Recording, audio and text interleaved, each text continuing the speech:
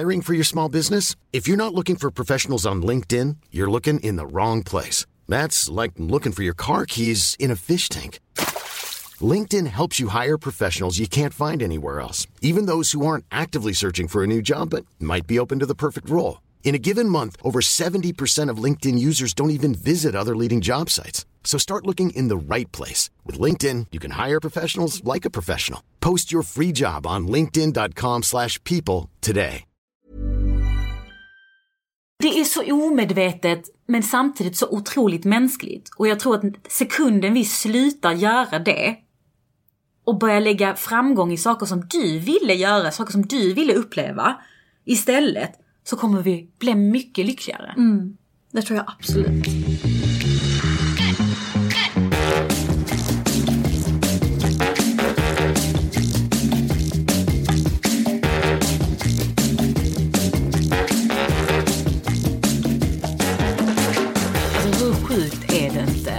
Nu faktiskt efter typ 3 månader in, lite mer 4 månader in, så har vi över 10 000 lyssningar på vår podd. Alltså det är så jävla kul.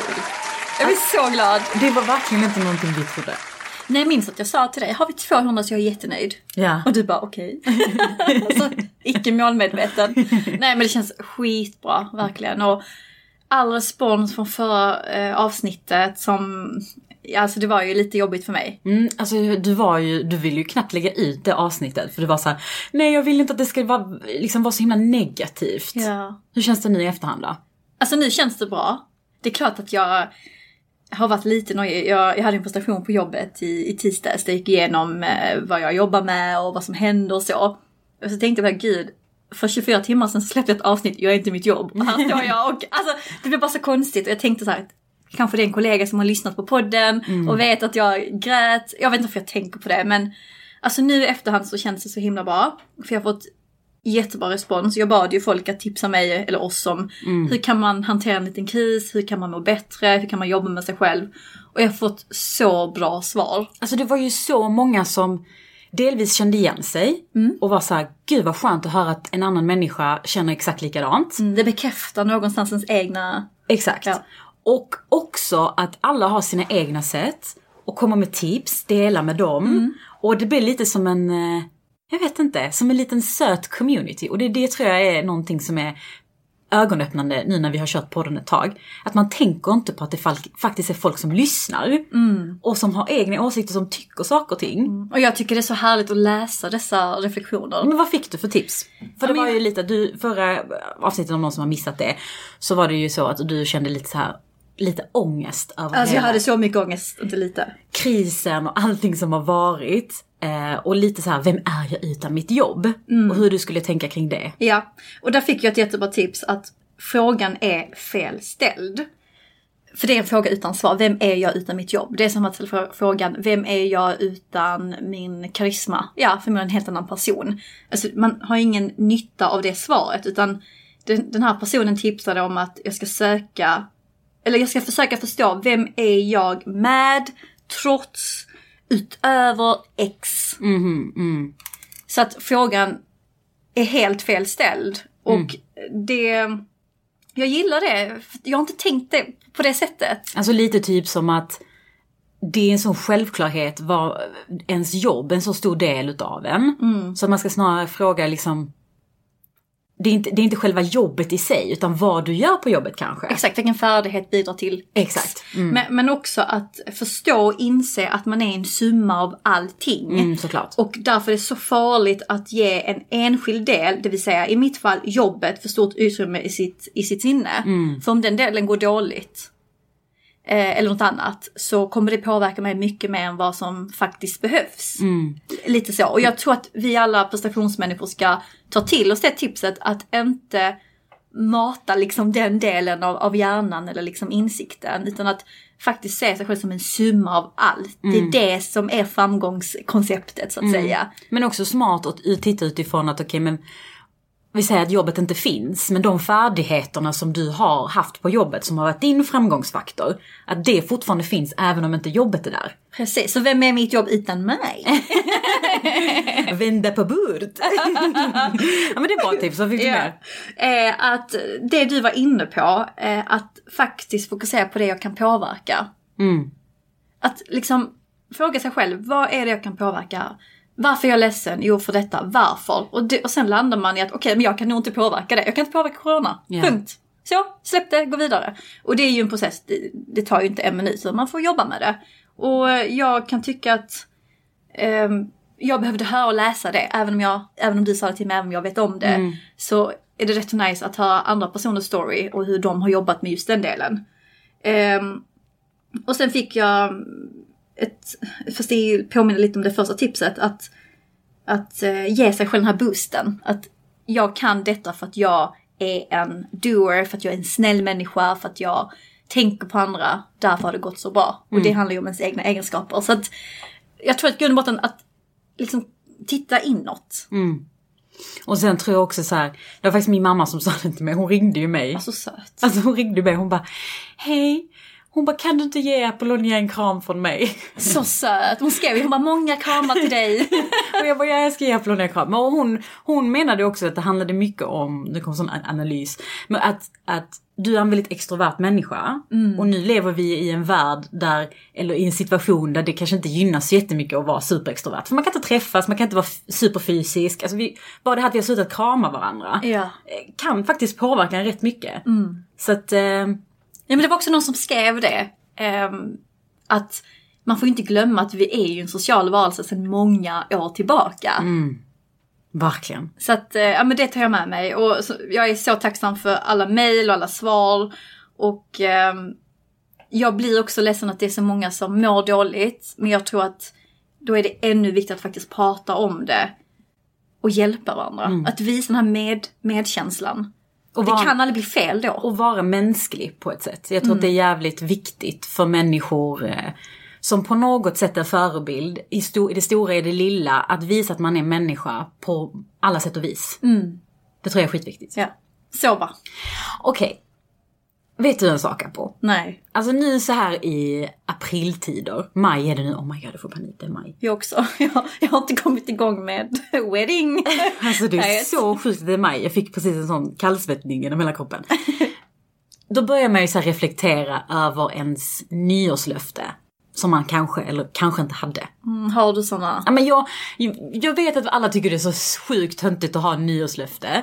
Men jag har ändå någonstans innerst inne alltid kanske en liten extra reflektionstid vid årsskiftet. För jag känner såhär, vad vill jag med nästa år? Alltså vad är min plan? Vad tänker jag? 2020 blev ju inte som... Det blev verkligen inte som vi trodde. Men du vet, våldtäkt på livet. Alltså 2020 är den svarta fläcken i mänsklig historia just nu. Jag älskar den memen. Jag tycker inte att jag ska åldras till 2020 för att jag har inte gjort någonting. Jag har inte använt året. Så skönt om det hade varit skottår där år. Är det kanske? Ingen aning. Ja. Och så att mitt nyårslöfte börjar jag reflektera över. Och jag vet inte om jag har sagt det till dig, men mitt nyårslöfte var lite flummigare än vad det varit innan. Och det var att jag ska försöka, det här året ska vara året jag inte bryr mig så mycket. Om vad? Om exakt allt, typ.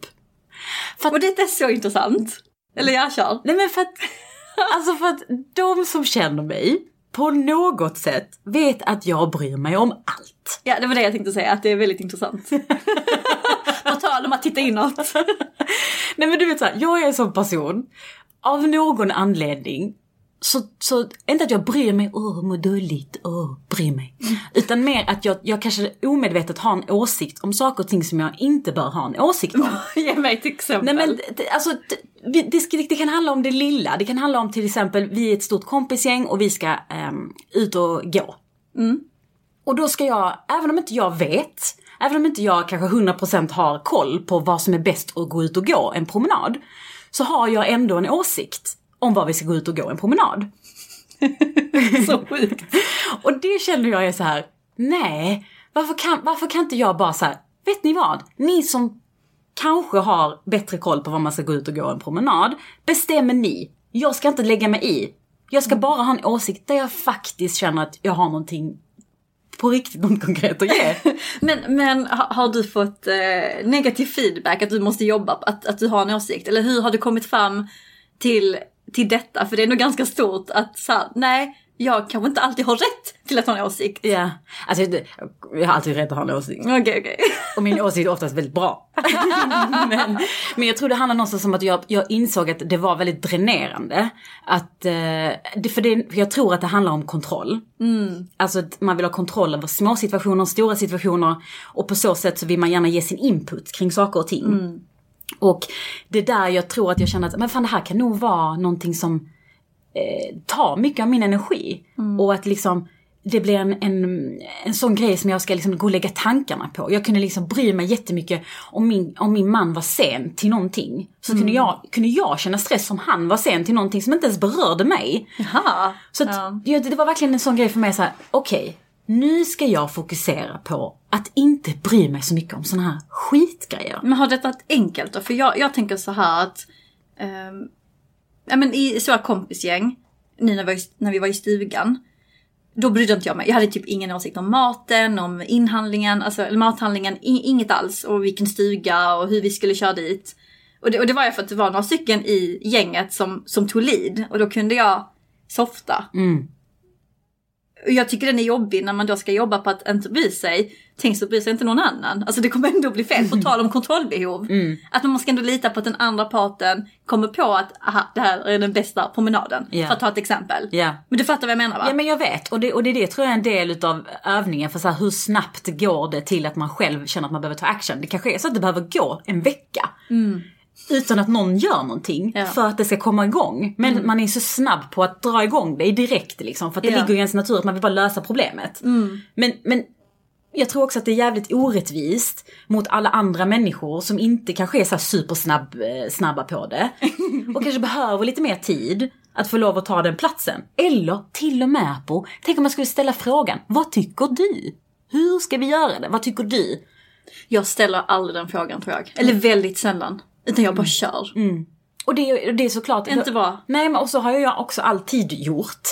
Och jag tror att det är det jag känner just nu, är att det är det som är grunden kring vad jag ska göra i mitt liv härnäst, vad som händer nu de nästkommande åren. Jag ska försöka att bara låta det hända istället för att konstant ha det här, en plan. Ja, en plan. Och sen kanske bli väldigt glad över att planen gick som den skulle, eller bli väldigt ledsen för att planen inte alls gick som den skulle. Men jag måste fråga, vad var det som inspirerade dig att faktiskt bestämma dig för att sluta bry dig? Men vad var det som hände? Var det någon life-changing situation? Nej, men jag tror när vi var iväg och vi reste och liksom landade vi kom bort från all vardagen. Vi hade inte så mycket telefoner med oss. Vi hade inte koll på vad som hände. Så tror jag att jag kände liksom någonstans att fan vad skönt det är att släppa kontrollen. Vad skönt det är att bara vara närvarande här med min man och inte tänka på undrar hur Apollonia ska lösa det där eventet, eller undrar hur, du vet, så att man inte behöver ha sitt finger med överallt. Och det handlar inte om att jag inte bryr mig. Nej. Utan det handlar bara om att jag litar på att om någon behöver min hjälp, behöver min åsikt, behöver min input, så frågar de. Jag tror det är skitbra i ditt ledarskap i framtiden att ha den inställningen. Det finns ingenting värre än en chef som hela tiden kontrollfrågar. Ja, gud ja. Utan att ha den inställningen att okej, någon kommer be om min input ifall det behövs. Och sen så chillar man vidare. Ja. Men nu är det tillbaka i Sverige. Känner att du ändå kan hålla dig fast vid den här livsstilen eller tankesättet att faktiskt sluta bry dig. För att jag tror det är svårt för många där ute. Det är jättesvårt. Och kanske även för dig. Ja, men alltså, hur mycket kontrollbehov har inte vi människor? Jättemycket. Och jag tror också att vi på något sätt, speciellt när det kommer till karriär och våra planer som vi har haft. Vi har alltid haft en plan. Alltid. Alltså det har inte funnits någon gång där någon har sagt så här: okej, vad är nästa steg? Vad ska du göra? Och som inte jag har kunnat ge ändå ett hyfsat bra svar. Men nu, om du skulle fråga mig, vad ska du göra med ditt liv? Vad händer nu? Nu har ju jag inget jobb. Jag är på riktigt arbetslös. Det låter sjukt konstigt att säga, by the way. Är det jobbigt att säga det? Ja, det är det. Identifiera dig med att vara arbetslös på tal om liksom identitet. Nej, alltså, och det är det här som är intressant. Att vara arbetslös, bara ordet. Det är så sjukt, det är sån stigma bakom. Lös. Ja men verkligen. Hopplös arbetsliv. Ja men hemlös. Alltså det, alla de här, vadå lös? Alltså, jag förstår, jag är mellan jobb. Förstår att det begreppet har kommit upp liksom. Men det blir ju på något sätt väldigt jag kan liksom pendla mellan att tycka att fan det är spännande, vad som helst kan hända. Men jag kan också känna enorm panik. För att, vet du hur det känns som? Nej. Du minns den här leken när man var liten. När alla hade stolar runt och så spelade man musik. Så skulle man gå runt de här stolarna. Så hela havet stormar tror jag det heter. Och när musiken stoppade så skulle du sätta dig på en stol. Och fick inte du en stol så var du ute ur spelet. Så känns det just nu. Det känns som att vi gjorde den här leken. Och sen så stoppade musiken och alla satt sig ner och jag hade ingen stol. Så känns det för mig ibland med att vara arbetslös. Att jag bara så okej, jag har inget sammanhang. Vad ska jag liksom, hur kommer jag tillbaka till ett sammanhang? För att någonstans så känns det som att alla förväntar sig, inklusive mig själv, att man ska ha ett sammanhang. Man ska ha någonstans man ska gå till. Man ska ha någonstans där man liksom har sina ambitioner. Skitsamma vad det är, men du ska ha någonstans. Ja, precis. Men tror du att det handlar om dig själv eller den här pressen utåt? Att man ska ha ett sammanhang? Men om du tänker själv. Om du hade varit arbetslös nu, i den här situationen. Hur hade du påverkats av det? Enormt mycket. Hur hade du känt? Jag tror spontant med tanke på min rörda personlighet, jag hade bara velat hitta ett jobb. Exakt. Landa någonting. Vilket jag tror är helt fel strategi. Ja. Och jag vet inte. Jag tänker jag upplever det som väldigt lugn. Även om du har dina panik-moments. Så du ändå liksom, du har kontroll. Upplever jag. Sen får du säga ifall det är fel. Men jag tror att lite som folk tipsar om att du kan ju inte kontrollera allting. Och jag tror att nu mer än någonsin ska man ta den här tiden att faktiskt fundera på vad är vitt för mig. Det här sammanhanget, att känna det. Vilket typ av sammanhang. Ja. För du kan vara i ett sammanhang med massa människor som du inte klickar med, som inte du inspireras av. Alltså, it makes no sense. Och det är också det som jag tror många tycker är jobbigt. För att i grund och botten så handlar det ju inte om att för i mitt fall, och det är också, jag har ett väldigt privilegierat fall, för jag är utbildad, jag har bakgrund, jag har liksom men jag bor i ett land liksom där det funkar, jag har också en erfarenhet, jag har någonting att liksom ge en arbetsplats. Men jag kan fortfarande känna liksom att det är ju väldigt, det är inte så att jag bara, jag vill ha ett jobb. För jag hade kunnat gå och jobba i en livsmedelsbutik. Jag hade kunnat jobba i en butik. Jag hade kunnat jobba i customer service. Men jag vill ju hitta det där som jag vill jobba med. Det som faktiskt jag kan göra på lång sikt. Yeah. Och det är därför jag försöker säga, okej, men hur förhåller jag mig till att jag har inget jobb nu? Och vill ha ett sånt här långsiktigt jobb. Inte det här, men jag måste bara lösa det här jobbsituationen nu. Och så går jag och jobbar för ett företag som jag inte vill jobba för. Helt fel strategi. Och det tror jag är många där ute som kanske inte riktigt förstår. Alltså ett jobb är ett jobb. Alla måste ha det. Bara gå och jobba liksom. Men alltså, jag tror också att det kommer med åldern. Alltså när vi sökte jobb som ni exade, då tänkte inte vi på sammanhang. Utan vi tänkte på att ni ska ha ett jobb, för det är det som förväntas. Examen, börja jobba, landa ett marketingjobb. Skitsamma om du har en budget i den tjänsten, eller ifall du har team eller var en bra chef. Så att, ja. Och jag alltså innan den här skiten, man får lov att säga det, hände. Skiten. Från pandemi till skit. Exakt. Så hade ju jag redan en sån här liten paus där jag behövde tänka på vad jag ville göra. För att det hade gått så fort med allting och det hade liksom rullat på bra. Och jag behövde en paus. Och jag känner någonstans att jag har insett rätt så mycket kring det här med karriär. Jag har insett en grej. Vad? Jag tror att alla människor har tusentals liksom drömmar, saker man vill göra. Det kan vara att man vill ha en trädgård. Det kan vara att man vill jobba utomlands. Man vill bli vd. Jag vet inte alla de här grejerna. Men man ställer sig sällan frågan, vad kostar det att komma dit? Alltså vad behöver jag göra? Vad behöver jag offra? Vad behöver min smärta vara i det? Att komma dit? Och är jag villig att göra det? För det är det jag tror någonstans har varit mitt problem. Mina drömmar har varit så otroligt stora. Jag har kunnat ha en dröm till exempel att jag hade varit programledare ett program på tv. Någonting som är så stort. Jag hade jättegärna velat göra. Jag tyckte det var så kul. Jag kan kolla på Melodifestivalen och tänka, fan jag borde vara där. Men vägen dit, det kanske innebär att jag måste flytta till Stockholm.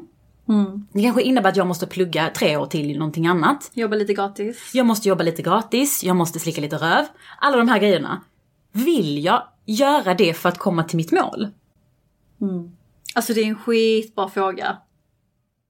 Har du svar på de frågorna? Nej, men, har du hunnit reflektera liksom? Är jag redo för Stockholm? Eller plugga? Nej men exakt. Och det är det jag tror är nyckeln till när man gör någon form av karriärplanering eller målplanering eller drömplanering. Att sätta ut sina drömmar som man har. Alltså göra dem konkret. Vad hade varit drömmen? Och det behöver inte vara någonting kopplat till det du gör. Whatever. Och vad behöver jag göra? Vad är smärtorna? Alltså vad tycker jag det är värt att flytta till Stockholm när jag trivs så bra i Malmö? Lämna mina vänner och hela livet liksom. Och flytta på min man som kanske också har ett liv här liksom. Ja. Och så här. Och det är de frågorna man måste ställa sig själv och veta då, nej okej, då kryssar jag den planen för jag tycker inte det är värt. Och så kommer man till nästa mål och så hittar man sin liksom. Jag tror utmaningen är då att faktiskt vara okej med det då. Exakt. Att man så här, let go. Att om man får den möjligheten, att man tar ett beslut, i det här fallet, nej jag är inte redo för till Stockholm, och sen släpper det. Exakt. Och den är lite jobbig. Den är jättejobbig. Och det är också därför jag tror att den här tiden som har varit nu har varit sjukt riktigt, riktigt bra för mig. För att jag har verkligen fått lov och för att mina drömmar har varit så sjukt stora och fluffiga och kanske lite långt ifrån det jag gör nu. Hiring for your small business? If you're not looking for professionals on LinkedIn, you're looking in the wrong place. That's like looking for your car keys in a fish tank. LinkedIn helps you hire professionals you can't find anywhere else, even those who aren't actively searching for a new job but might be open to the perfect role. In a given month, over 70% of LinkedIn users don't even visit other leading job sites. So start looking in the right place. With LinkedIn, you can hire professionals like a professional. Post your free job on linkedin.com/people today. Hey there, it's Michelle Norris. I'm host of a podcast called Your Mama's Kitchen. When I travel, I'm usually looking for a way to find a taste of home when I'm not at home. And one of the things I love to do when I am at home is entertain. And Airbnb allows me to do that. When I was in California recently, I rented a house that had a great kitchen. And when we were sitting around the table, we were all thinking, we're in someone else's house. Someone could be in all of our homes as well.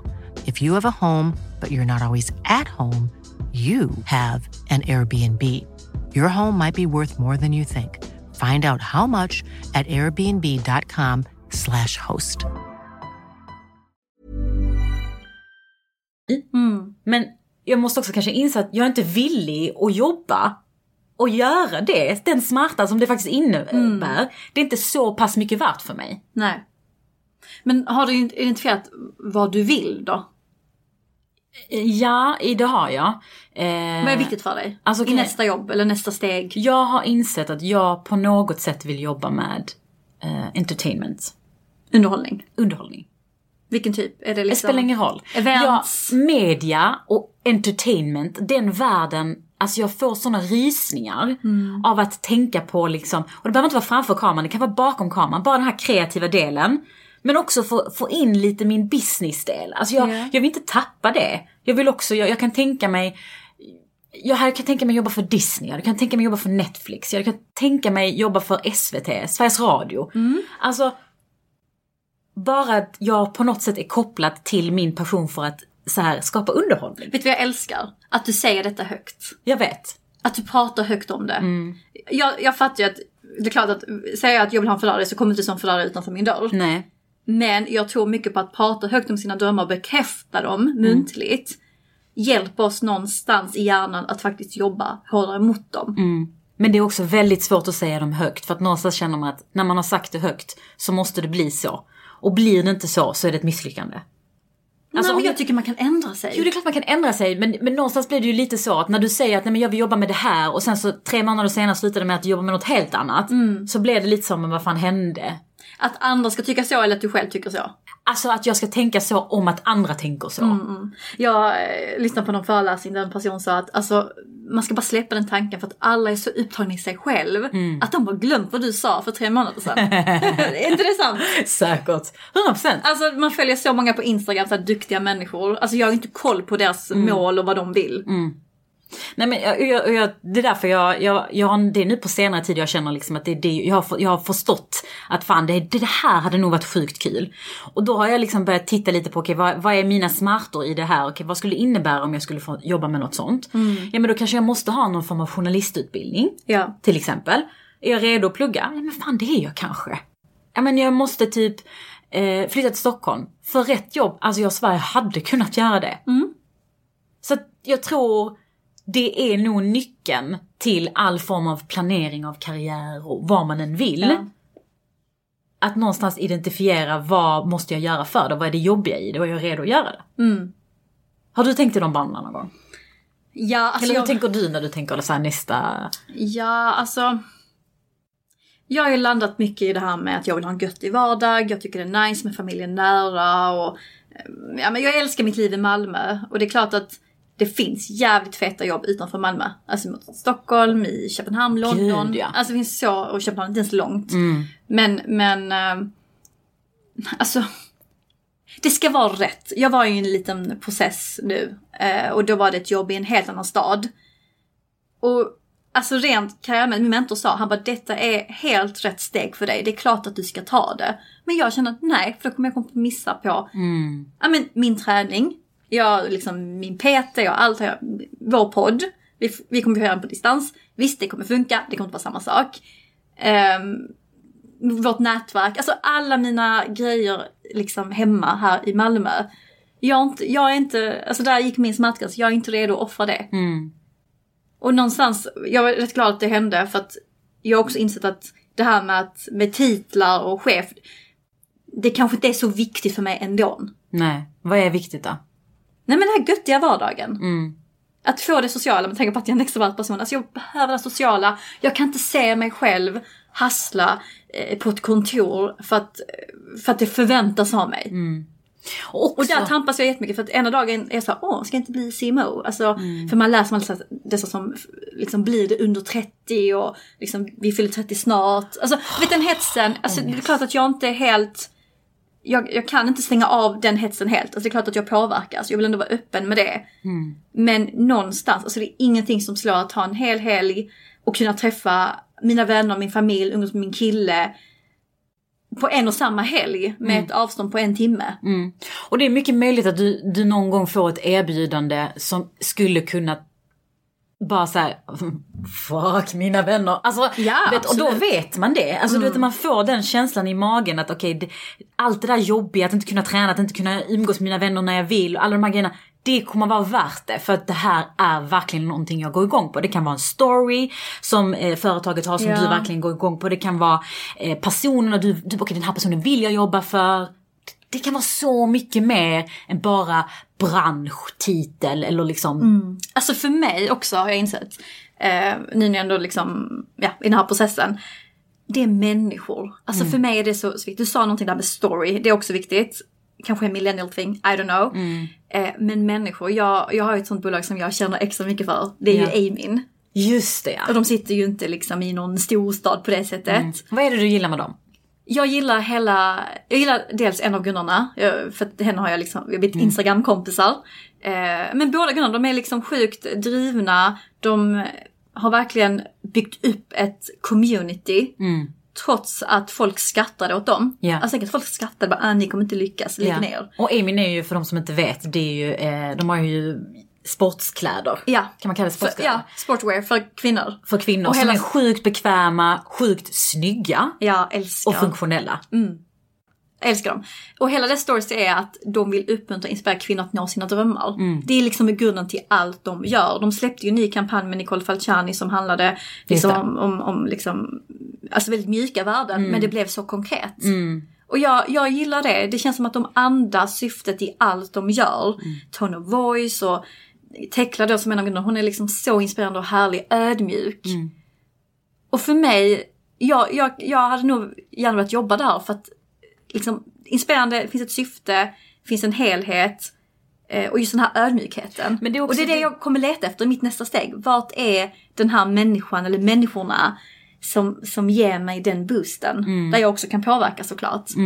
Och så liksom storyn kring det, hela det här liksom att det är ett bolag man tror på, det är produkter man tror på som man själv använder hela tiden. Alltså hur mycket använder inte vidare ska jag? Jag lever i deras kläder. Om man liksom kan leva och andas den delen, och jag tror också det är därför jag känner att jag 100% vill jobba med entertainment. Låter så sjukt, låter som att jag ska gå och strippa typ. Nej, underhållning. Jag vill jobba med entertainment. Jag måste säga, du har varit så grym framför kameran. Alltså, jag tänker att Nyhetsmorgon borde ringa dig. Alltså jag tycker också de borde ringa mig. Men de har fortfarande ringt. Nej, men jag är faktiskt allvarlig. För att du ställer rätt frågor. Du är karismatisk. Du har utstrålningen.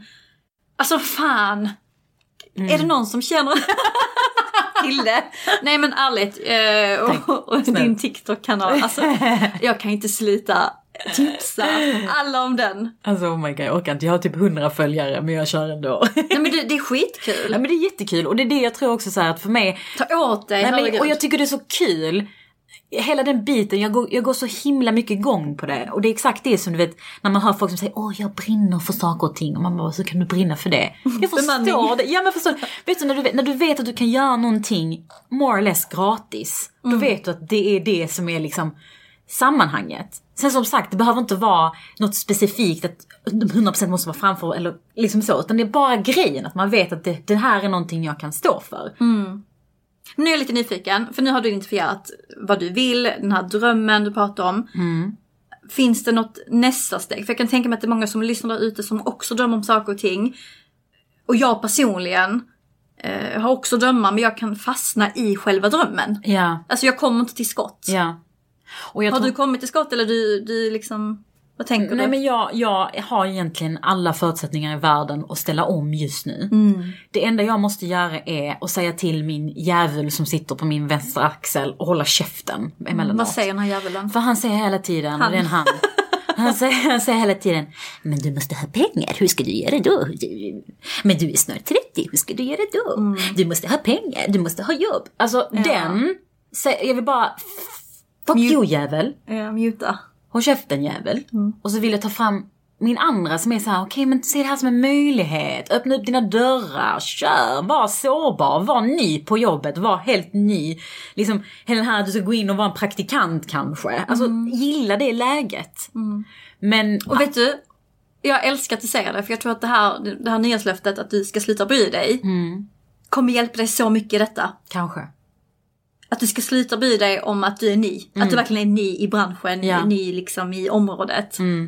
Ny som praktikant, what the fuck. Exakt. Också det här med att man känner typ att vad fan. Alltså jag kommer ju inte bli yngre. Alltså man kan ju ändå säga det någonstans. Att det kommer ju inte komma en tid längre fram som är bättre än ny. Egentligen. Men hur många gånger har inte vi pratat om att vi önskar att vi chillade mer? Att vi vågade testa mer? Att vi inte tog liksom tentan på ett stort allvar? Jag tror det kommer vara samma sak när vi är 45. Vi kommer säga, varför satt vi där i coronatiden och inte liksom vågade testa? För vi blir ju inte yngre. Åh gud, vi blir verkligen inte yngre. Och jag tror också att en sak faktiskt, jag läste en bok för ett tag sedan som har fastnat i mitt huvud. Och du vet, jag har så här jättedåligt minne. Jag kan läsa böcker och sen glömmer jag helt och hållet att jag har läst den och vad den innehöll. Men det här grejen fastnade verkligen i mitt huvud. Och den här boken, jag tror den heter The Subtle Art of Not Giving a Fuck. Så bra titel. Ja, Mark Manson eller Marson, något sånt heter han. Ja. Och han har skrivit en bok som handlar just om det här att bry sig mindre och liksom hur vi definierar lycka och att vi hela tiden är på väg efter lycka istället för att bara njuta av att vi befinner oss i någonting som är fint liksom. Och en grej som han berättade om som jag verkligen fastnade för, som jag insåg att det här är någonting jag måste sluta göra, det var genom ett exempel han drog. Han menar på att vi människor, vi definierar framgång utifrån andra människor. Så jag säger, okej, jag jämför mig kanske med Pelle på andra sidan gatan eller jag jämför mig med en kändis och det är det jag definierar som framgång. Och därför kommer jag aldrig 100% kunna vara lycklig. Och han drog exemplet med Metallica tror jag det var. Det är så här, du vet Metallica. Ja. Och innan de blev riktigt stora så blev det något form av uppbrott i det här bandet. Så den ena, jag tror det var gitarrist eller sångare eller vad han nu var, han splittrades från Metallica. Okej. Och det blev liksom en dispyt. De ville göra någonting, han ville inte göra det. De bara, fuck you, vi sticker. Metallica fortsätter sin karriär. Får in en ny gitarrist eller sångare eller vad det var. Blir skitstora, du vet. Hamnar på Billboard-listan. De turnerar världen över. Det går riktigt bra. Bara wow, du vet Metallica, alla vet vem de är. Den här snubben som då blev utkastad av någon anledning eller stack själv. Han skapade någon slags ett komplex. Han gjorde också en karriär. Han fick också ett album. Han hade också turneringar. Men inte på samma nivå som Metallica. Och då menade han i boken på att det här är ett exakt ett sånt exempel på hur den här snubben hela tiden tittar på Metallica och utgår ifrån att det där framgång är. Ja. Att det som de gör, det är det jag kunde ha haft. Farligt. Exakt, istället för att fokusera på att fan, jag har också ett album. Skulle du jämföra det med vem som helst? Alla människor har inte ett album. Det borde ju också vara ett mål du har. Alla människor kan inte turnera eller göra de här grejerna. Men i och med att han hade sin referens på vad han kunde ha gjort. Ja, så blev det alltid en inre depression i honom. Och det tycker jag är fan en sjukt bra insikt. Ja.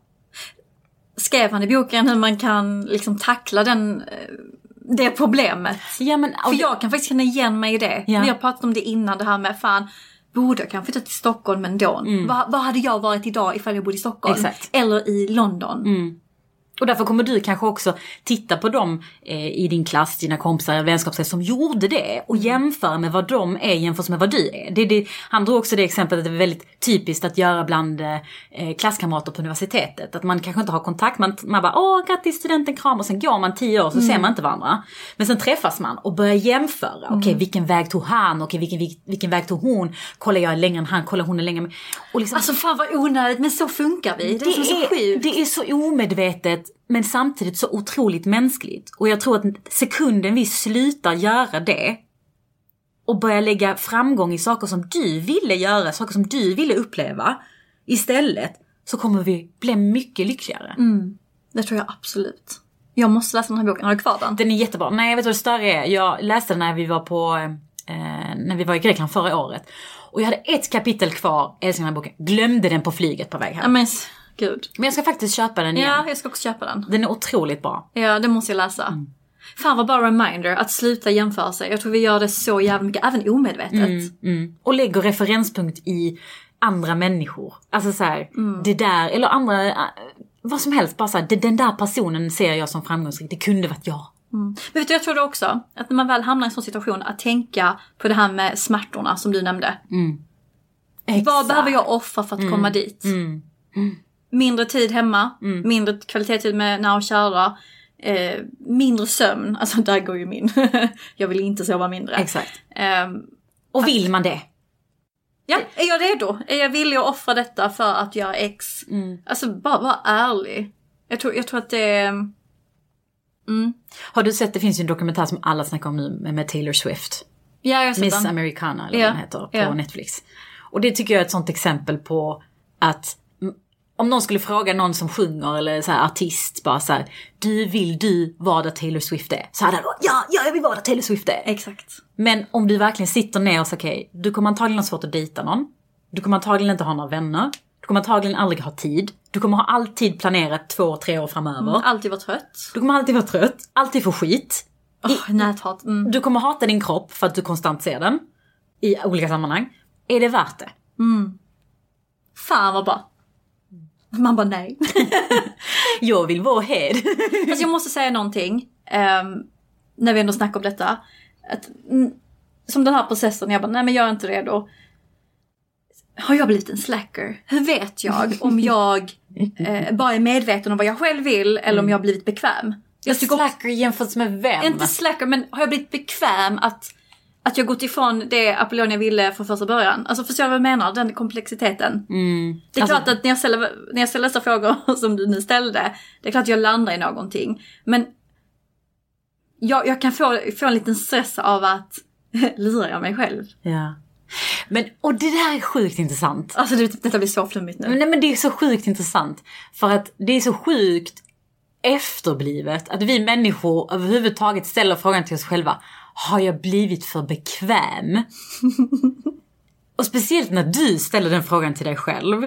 Och bara så här, bekväm jämfört med vad? Alltså vad är det som, om du trivs i ditt nu, om du mår bra, Om du känner att du har liksom det du vill ha i ditt liv som du har tänkt på. Varför ska det då klia dig i din rumpa?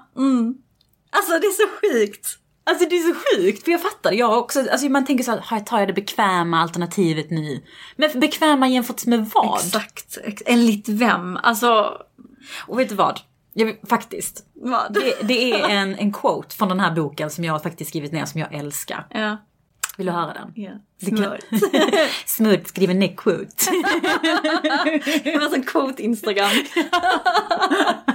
Förresten, jag hatar quotes på Instagram. Varför det? Alltså det är det värsta jag vet när folk lägger ut quotes på Instagram. Jag brukar göra det. Nej! Du påminner mig om typ så här när man hade MSN och man hade så här olika, du vet man hade sån sångtitel, man bara love me or you will not. Och så bara loggar man in och ut för att ens kille skulle säga. Jag gjorde det. Jag vet ju. Alla gjorde det. Och så var det så stor bokstav, liten bokstav, stor bokstav, och så blomma. ros hjärta. Och det är exakt den biten med quotes jag inte gillar. För att det blir så här, man ska vara så himla smått. Ja, och pika något. Vet du vilken quote jag har ofta i mitt huvud? Från MSN-tiden? Nej, inte från MSN-tiden utan bara generellt nu nyligen som jag bara känner så här, typ så sjukt konstigt. Det är den, jag vet inte om det är Nicki Minaj eller om det är hon andra. Cardi B. Ja, jag vet inte vem det är. I'm a boss bitch, who you gonna leave me for? Vilken är det? Det är Nicki Minaj. Är det Nicki Minaj? Tosa. Den biten, I'm a boss bitch, who you gonna leave me for? Det är typ så. Jag känner att det är typ så. Det är sån, det finns en kö. Som man vill säga till sin kille när han är jobbig, det finns en kö. Det finns en kö. Men hade han sagt så till mig. Stick! Men det är lite den jag har. Men nej, det är inte den typ av quote. Nej, vilken quote? Lyssna, det är en helt annan typ av quote. Och det är, lyssna här. Okej, jag ska använda min berättarröst. The key to a good life is not giving a fuck about more. It's giving a fuck about less. Giving a fuck about only what is true and immediate and important. Fan vad djupt. Jättedjupt. Ska du tatuera in den nu? Det är alldeles för långt. Jag kan däremot tatuera in I'm a boss bitch, who you gonna live for? Nej, jag ska bara. Fan vad bra quote. Men just det här att bara bry sig om det som faktiskt är just nu. De problemen jag står inför just nu. Typ såhär, okej, jag är hungrig, jag måste äta. Som faktiskt spelar roll. Som spelar roll. Och det är det som är nyckeln. Den här fina nyckeln. Faktiskt. Jag tycker det sammanfattar avsnittet. Så fint. Men jag vill också faktiskt säga. Vi får ju sjukt bra respons, det har vi redan sagt. Bekräftelsebehov. Men är det någon där ute som har någon fundering, någon tanke de står inför, någonting konkret de vill att vi ska prata om, så blir vi ju skitglada om vi får den inputen. Sen vill jag faktiskt också lyfta vår bästa vän Maria som tipsade hennes chef. Just det. Och han hade skrivit till henne. Hennes för detta chef var det. Ja. Han hade skrivit till henne på Skype-chatten eller Teams-chatten. Och var så, ja men det är en ganska bra podd. Och, ja men alltså jag bara älskar det. Alltså det att han älskar vår podd, jag tycker den är bra. Men att ni vågar tipsa även de som kanske inte är den så typiska målgruppen för podden. Love it. Jag vill bara lyfta henne, hon behöver lite kärlek. Nej men som du sa, feel free att skriva till oss. Vi svarar faktiskt på allt. Och det behöver inte betyda att vi ska vara specialister i ämnet. Det kan också vara bara, så hade vi gjort, så hade vi tänkt. Ja men det var ju någon som hörde av sig och skrev, kan inte du dela tipsen med mig? Det måste jag göra nu efter vi är klara. Ja. För att folk vill ha tips och lära sig. Så bra.